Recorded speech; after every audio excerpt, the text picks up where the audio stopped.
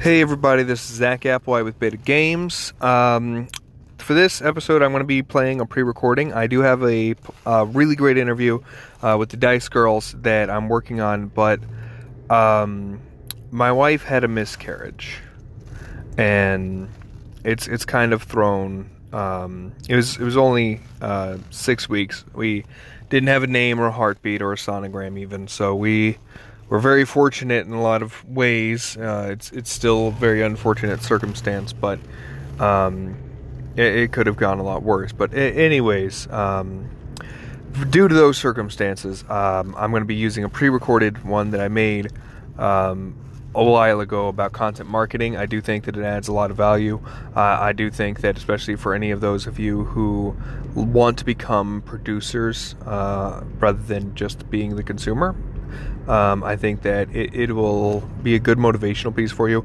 It'll have a very different tone of voice than I have right now, but that is why I won't be able to give you what I wanted to give you with the Dice Girls, but I do want to commit to once a week stuff, so that's why I had this in the backlog.